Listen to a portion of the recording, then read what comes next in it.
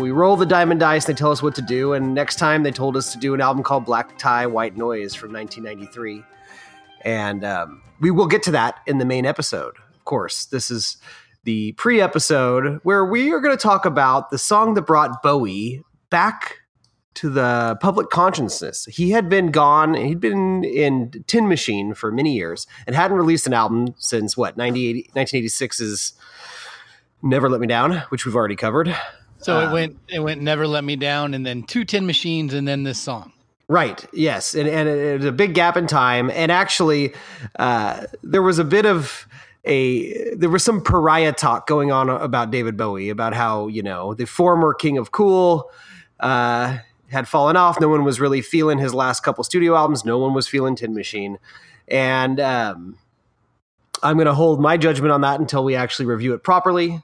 But anyways, Bowie was kind of, remembered fondly, but spoken of somewhat negatively.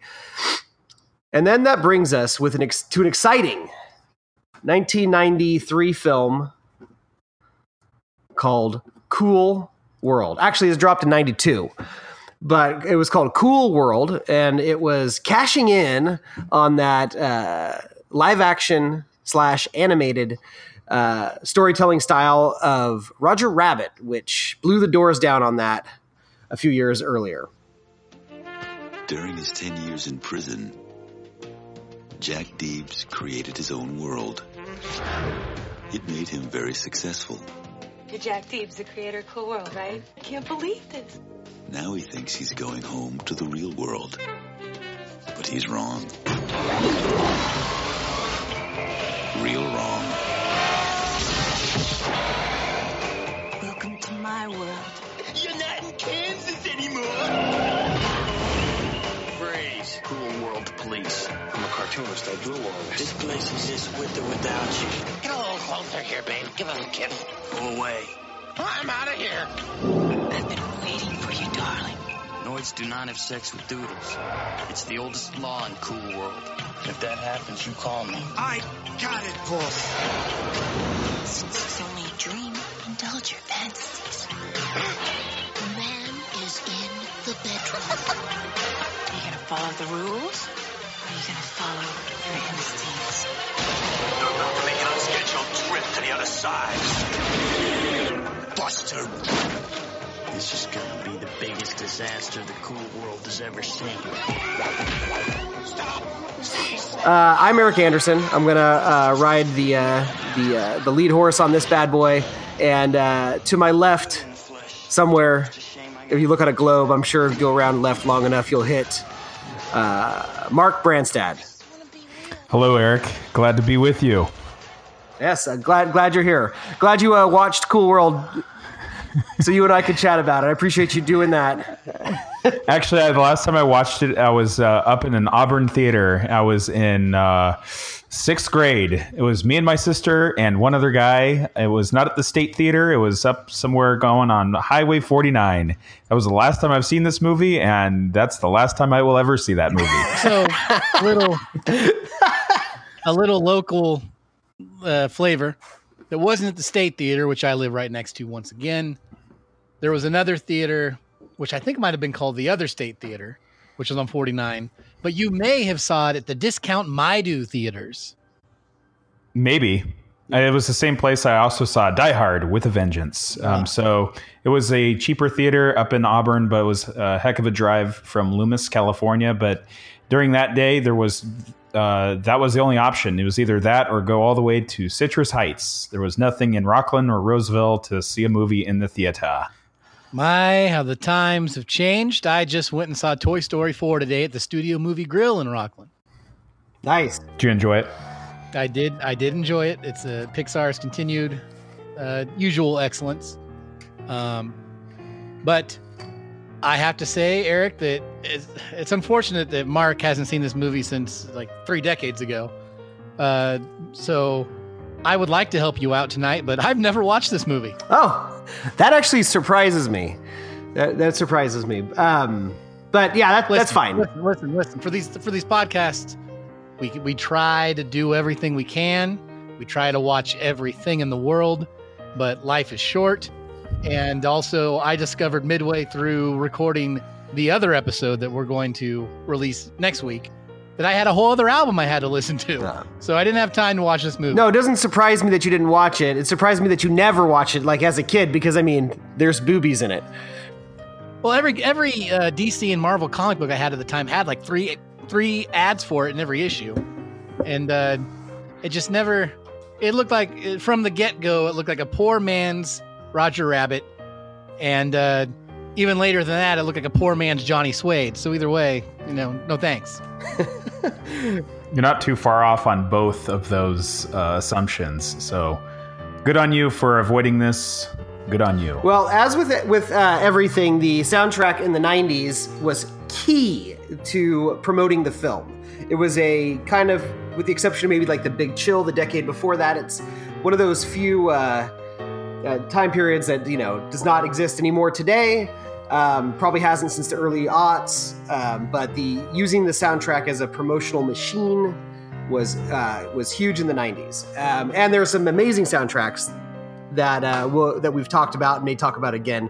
But this one was okay. This one saw Bowie's dramatic return in a song called Real Cool World.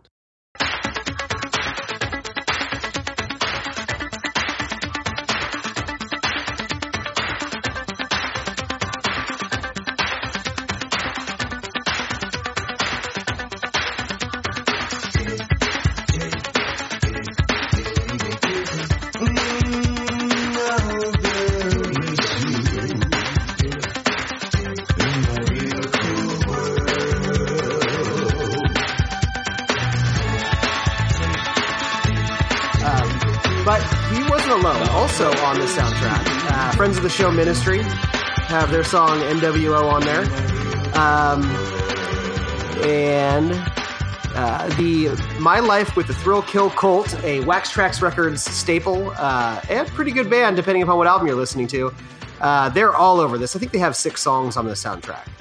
Wow. Yeah. Also have the Cult performing their song The Witch. We have Moby's on here, who's taking a little time out from pop culture right now, correct? Yes. And this was Moby's gotten himself on one of the bad lists, and also this was definitely before Moby was Moby as we know him. There's a Brian Eno song on here. There's a Thompson Twins song. It's actually a really cool soundtrack. And it's got Future Sound of London, which was of their time for sure. And a very funny guest appearance by a singer that I'll get to in just a minute. The song itself is fine. It is in that acid jazz vein of the rest of the album, which we'll really break down when we talk about it. He's got some cool echo on his vocals, and his delivery is very confident for the music not being so great. And it's a song about I don't know, mythology and connecting and how bright things are when you're connected to people. It's kind of what this song's about. And it's pretty forgettable. I don't know. What do you guys think? I feel that you are right on the money. It's not bad. Out of the bonus material that existed around this time frame, I do prefer this one over another song that we'll probably get into our next episode. But it has some synths that percolate. It's a 4-minute song. I think it can get repetitive. I think it could have been a better song at just 3 minutes. Right. The video is ridiculous, and it was what you were saying. It's just a promotional. David Bowie's not even in the video. There's a dancer that's all in the shadows that has Bowie's hair and kind of looks like him, but is a way better dancer than Bowie. Yeah, it's not great. But it does give you a hint of some of the sounds that he's going to be using on his future projects. But it's not terrible. It's no hold me, thrill me, kiss me, kill me, as I like to joke in terms of movie tie-ins, because that's a song and a video too. If you want to promote a movie, that's the way to do it. But this one here didn't hit that target. Steve, what do you think about the song? Yeah, Mark pretty much summed it up. I will say that I like the other bonus song better than this one, but not by much. They sound to me like they were cut the same day. Steve, I gotta know, yeah. what do you think about the dwee, dwee, dwee, oh dwee dwee dwee dwee? Because he's doing that weird vocal stuff all over this album, and I'm just curious. You usually enjoy that. That actually, I'm glad you pointed that out because that is an aspect of the song that is enjoyable. But it's forget it. As soon as it turns off, I forgot I heard it. You know. Yeah. And for some reason, it might just be the name of the song, but I keep wanting that Iggy Pop song we talked about, Real Wild One. I feel like you could just seamlessly blend them in together, and they're both just forgettable nonsense that you can put in movies. Just looped. Yeah. No, and it's a harbinger of things to come. I'd say that the majority of the songs on Black Tie White Noise are better than this song. It's like a warm up for Black Tie White Noise. Yeah, and it was a big hit in the UK. So much so that the singles got like an extended 12-inch remix, dub remix, cool dub remix. The single is longer than Black Tie White Noise itself. And I listened to all of them, and it's just the same song. And if you like that sound and you want to hear it fleshed out a little bit more, that's what the remixes are for. And if you love dubs, like I know Steve does, then they take the lyrics out and you just hear the music kind of thumping with psychedelic synth flourishes for 15 minutes. Yeah, Eric, I gotta say, for the guy you're falling off, dude. When this show first started, you would just go in depth about every. Oh, I'm going to. I'm going to. I've got them saved for the actual album. Trust me. This one, they're too similar. Okay, I'm gonna hold you there. Yeah. Oh, I've got copious remix notes. This one doesn't inspire too much. I'm really, I just wanted to give you the business. I'm not going to hold you to that because I don't want to. You're going to regret that, Steve. Now I'm going to pay extra. You just added 5 minutes to every remix talk. Congratulations. So this movie, yeah. Tell us a little. Tell us about Cool World. You paid money recently to watch this movie. I thought it was available for free streaming on just Prime Video anymore. right now. I looked it up. Not the case. That's unfortunate. Okay. You know what is available? So I'm always poking around at all the streams because I have a Roku, and the Roku has a bunch of weird channels on it. You got your you've got your normal Netflix and Hulu, and then Crackle if you really want to just feel bad about yourself. But I discovered something today called the Roku channel. And you know what is streaming for free on the Roku channel right now? What's that? The original Teenage Mutant Ninja Turtles movie.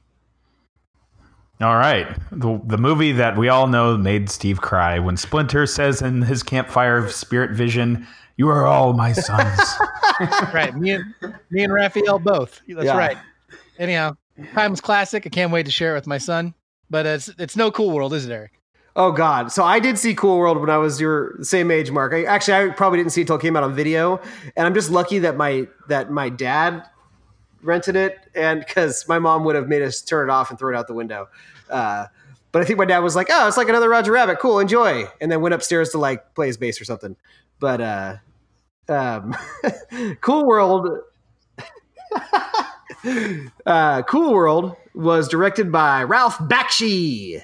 And if that name rings a bell, it's because he's the titan of animated adult-oriented animated films from the 70s and 80s. He did Fritz the Cat. He did the Lord of the Rings animated films. And he's done some other stuff like Wizard. He had a hand in heavy metal. Right?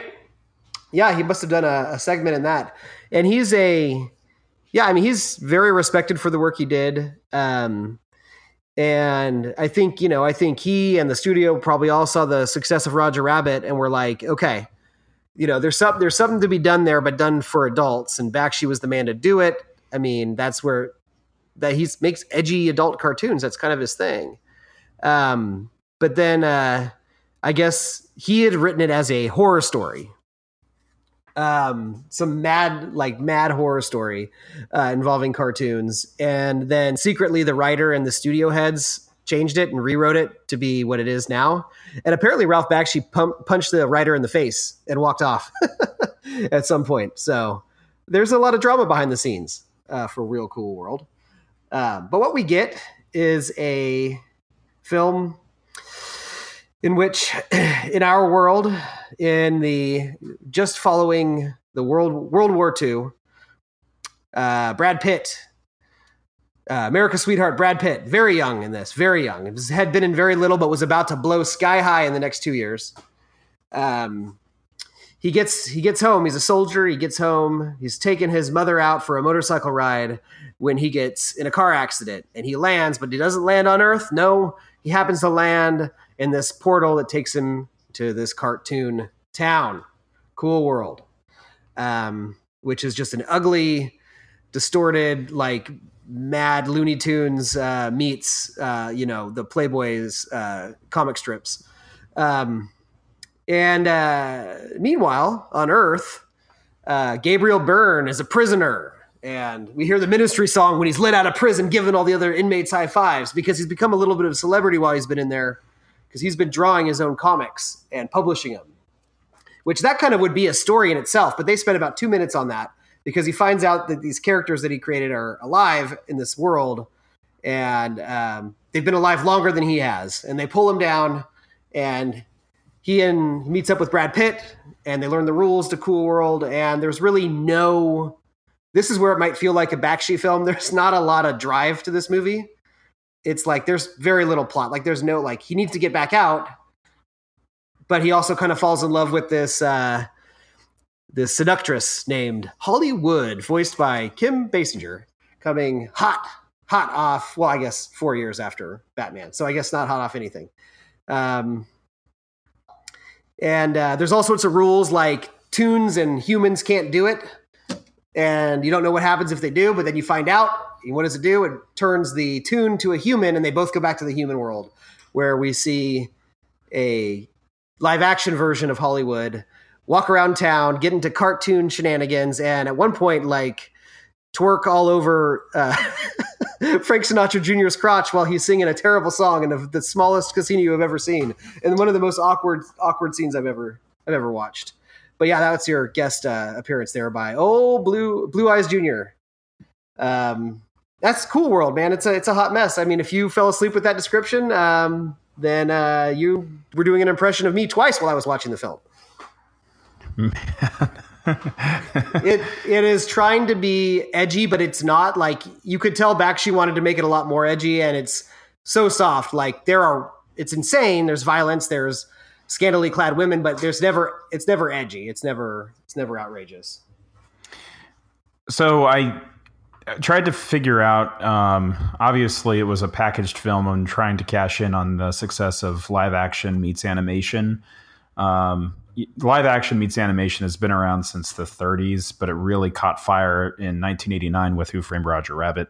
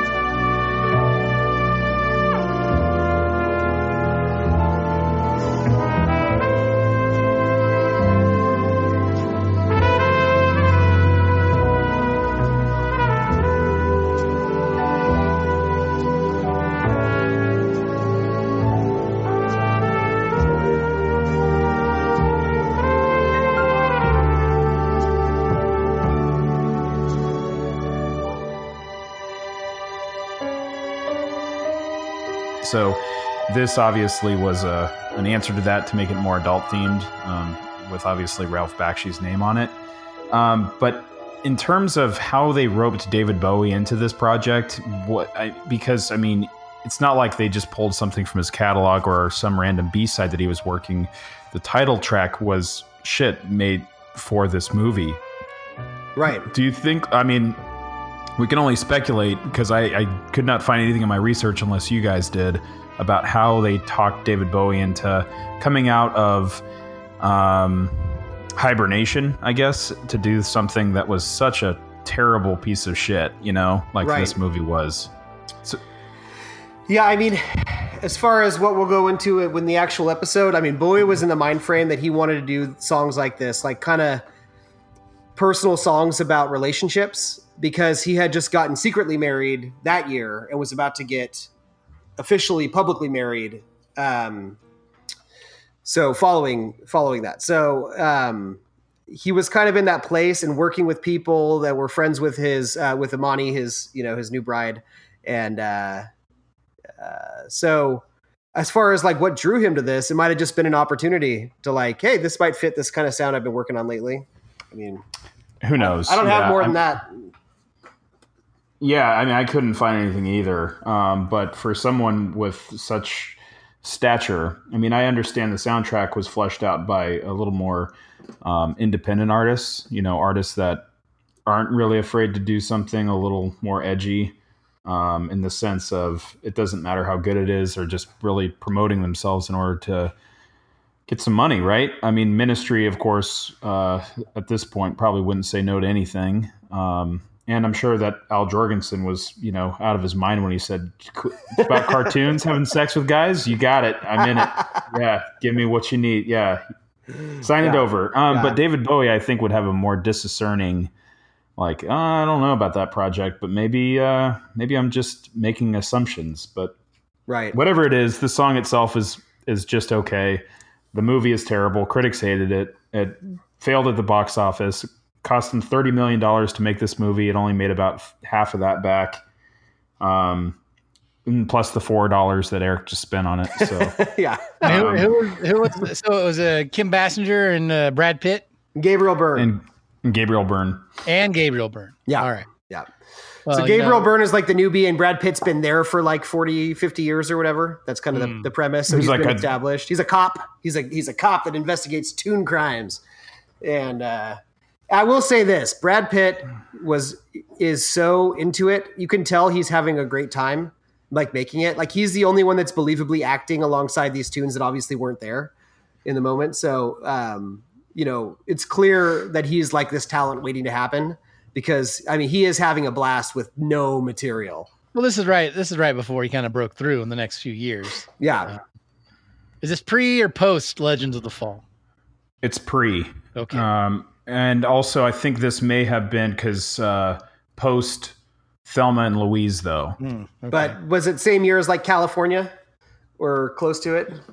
I mean, California, I think that was like a cult film that really only found a life in VHS and DVD. I don't think it like really did anything because, I'm sure that he didn't even receive top billing. I'm sure it was Juliette Lewis or even Dave Duchovny, Right. or the woman that was on Star Trek. I don't know.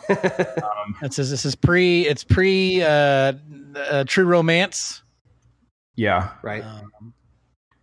But no, Brad Pitt's a friend of the show, and I think about Brad Pitt more often than I should. He's a great man. I enjoy most of his work. I find him extremely entertaining. There's a few movies that when he was really trying to embrace his heartthrob status, like The Mexican, which did nothing for me. Right. But for the most part, I mean, those Oceans movies are just a lot of fun. His work with Quentin, I'm very excited about his new movie that's coming out, Once Upon a Time in Hollywood. That looks like it was tailor made for the three of us. I know. I got permission to see that one in the theater. So Oh, thank goodness for that. No, You mowed the lawn there, Eric. Got your allowance all in order. that's right. You got it. So I don't want to skip over the Brad Pitt love, but I am curious because I think I rented this game on Super Nintendo. And that was a terrible game. You guys remember it? I think it was made by that company, Ocean Software. Yeah, all the licensed games for Super Nintendo at the time made off video or movies typically were terrible. Let's think about this. Wayne's World, Home Alone, they all looked and played the same. They were bad side scrollers where if you would try to jump over a pit that looked like you could make it and you'd always fall in the pit. Is just not good. Terrible game. And I feel like the graphics were very like just before Mortal Kombat, where it's like a photograph that's been animated. Like I feel like they use screen. You know what I mean? Like it's the characters are kind of photographic looking. I don't know if that makes sense. Eric, I know probably you're a word only, for that. you were only allowed to play video games for 30 minutes a day, if that, back then. But I have to tell you that even Mortal Kombat's graphics were not the cutting edge that you think they were. That's what I wasn't saying. They were amazing, but anyways, That sounds like they were the gold standard in your mind. That explains a lot. Now that Mortal Kombat, that is the soundtrack. it's true. Now, we all know that the golden standard of Super NES graphics was like Clay Fighter and anything that Rare was doing. Yeah, Star Fox. There you go. Star Fox was an in-house. I think Rare was actually like a different English studio. I don't know. Where's Joe Vieira when you need him? Right. Rare are the guys that Nintendo bought out and made the Donkey Kong Country games. Oh yeah, That's beautiful, right. beautiful games. And well, actually now, I guess we got time for it. People looking back now say, "Oh, I can't stand to look at those Donkey Kong games. What is that weird CGI?" And I just say, you know what? You're taking your eyeballs of now and you're forgetting what it looked like at the time. Which kind of is what we got to think about when we talk about the Black Tie White Noise. Yeah. There was this video that was going a little bit of viral on Twitter. Friend of the show, Paul F. Tompkins, even tweeted it. It was this huge fish. Like the fish is over 14 feet tall. Oh, I saw that motherfucker. And the music that they used was the music from Donkey Kong Country's underwater level. That's great music. Those games have fantastic music. I stand by all three of the Super Nintendo ones. Yeah. All right. So speaking of video games, I was poking around on the internet, and by that I mean Eric sent me a link, and he knocked a memory out of my head. I forgot about. Speaking of this craze of trying to mix, people with humans after Roger Rabbit, and you're never going to get any better than Roger Rabbit. You're never going to get any better than Bob Hoskins being the lead in your film. May he rest in peace forever. There is this game called, what was it called? Toonstruck? Toonstruck. Yeah. Yeah. All starring Roger Rabbit alumni Christopher Lloyd. Yeah, well, old Christopher, he doesn't turn down anything. No. And if he gets to go buggety-eyed, all the better. Yeah. One of the best casting decisions ever made that's inexplicable is when they cast him as a Klingon in Star Trek 3. Yeah. That's a good one. Yeah. It is.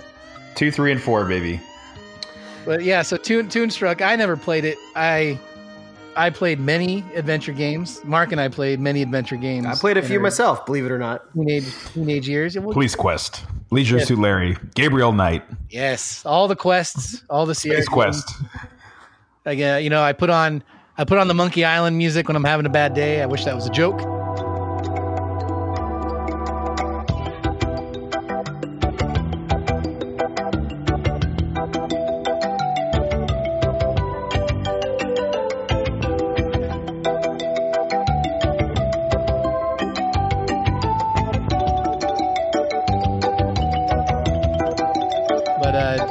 Did any of us play Toonstruck?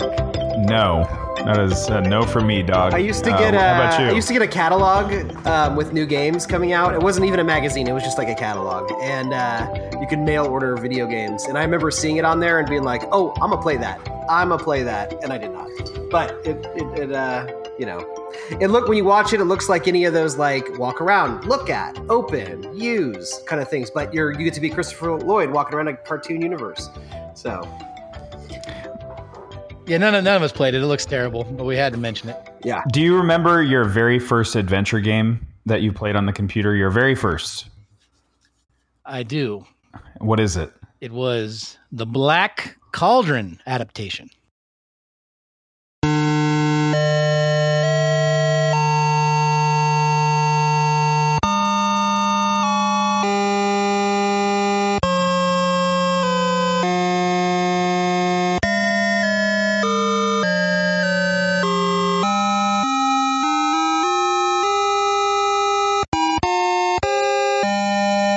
All right. Nice. Eric, how about you?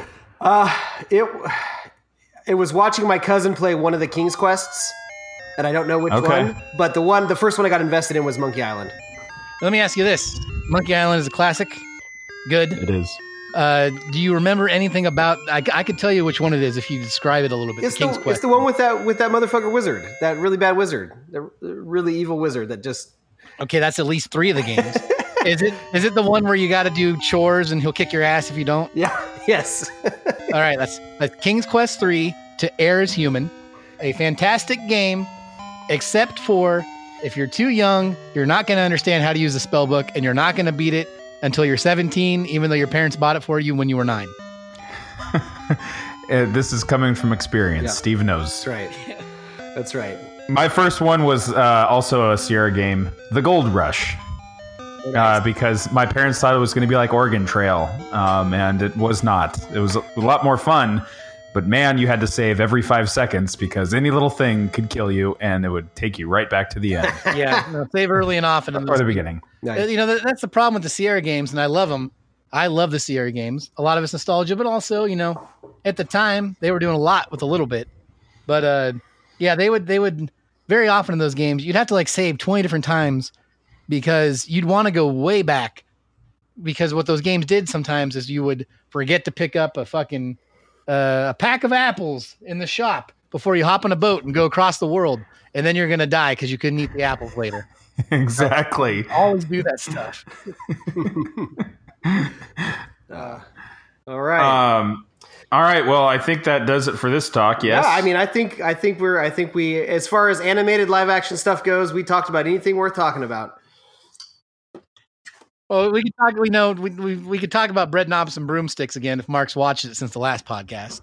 I haven't watched that or Chitty Chitty Bang Bang. There's so many I mean, I think the only other Disney live animated movie that I've watched is Mary Poppins, which I think is all right. I mean, it's definitely a classic for its own right. You know, I appreciate for what it is, but the live action stuff from Disney doesn't really capture me as much of than the animated ones do. But I do need to actually go back and watch Bedknobs and then Chitty Chitty and Escape from Witch Mountain. Although that's not animated, but that's just straight. Yeah. That's just straightforward. Yeah. Did you see Toy Story 4 yet? Either of you? No. Surprisingly not. Yeah, I just haven't had an opportunity to yet. I'm itching to do it. I'm very excited to see it. I'm a big fan. Yeah, I thought that after part 3, I mean, there was a time when Pixar actually said they wouldn't do sequels, which is a long time ago. And I thought after Toy Story 3, I don't know how they could have made a part 4. It's not entirely complex here. They're Pixar movies. They can do whatever they want. But they actually ended this one where I was like, okay, this could actually be the end of it all. So we'll see. Okay. Yeah, I'm sure it'll probably will be. But who knows? The capitalism monster is always hungry. Well, Eric, close us out here. Yeah, thanks for listening. That was just a fun four-way into Bowie returning with a mediocre song for a terrible film that was a part of a fascinating genre, and we talked about it. How many bolts do you give Cool World the movie? Oh, wow. Jesus. I guess 0.5 bolts. I don't think we can give zero.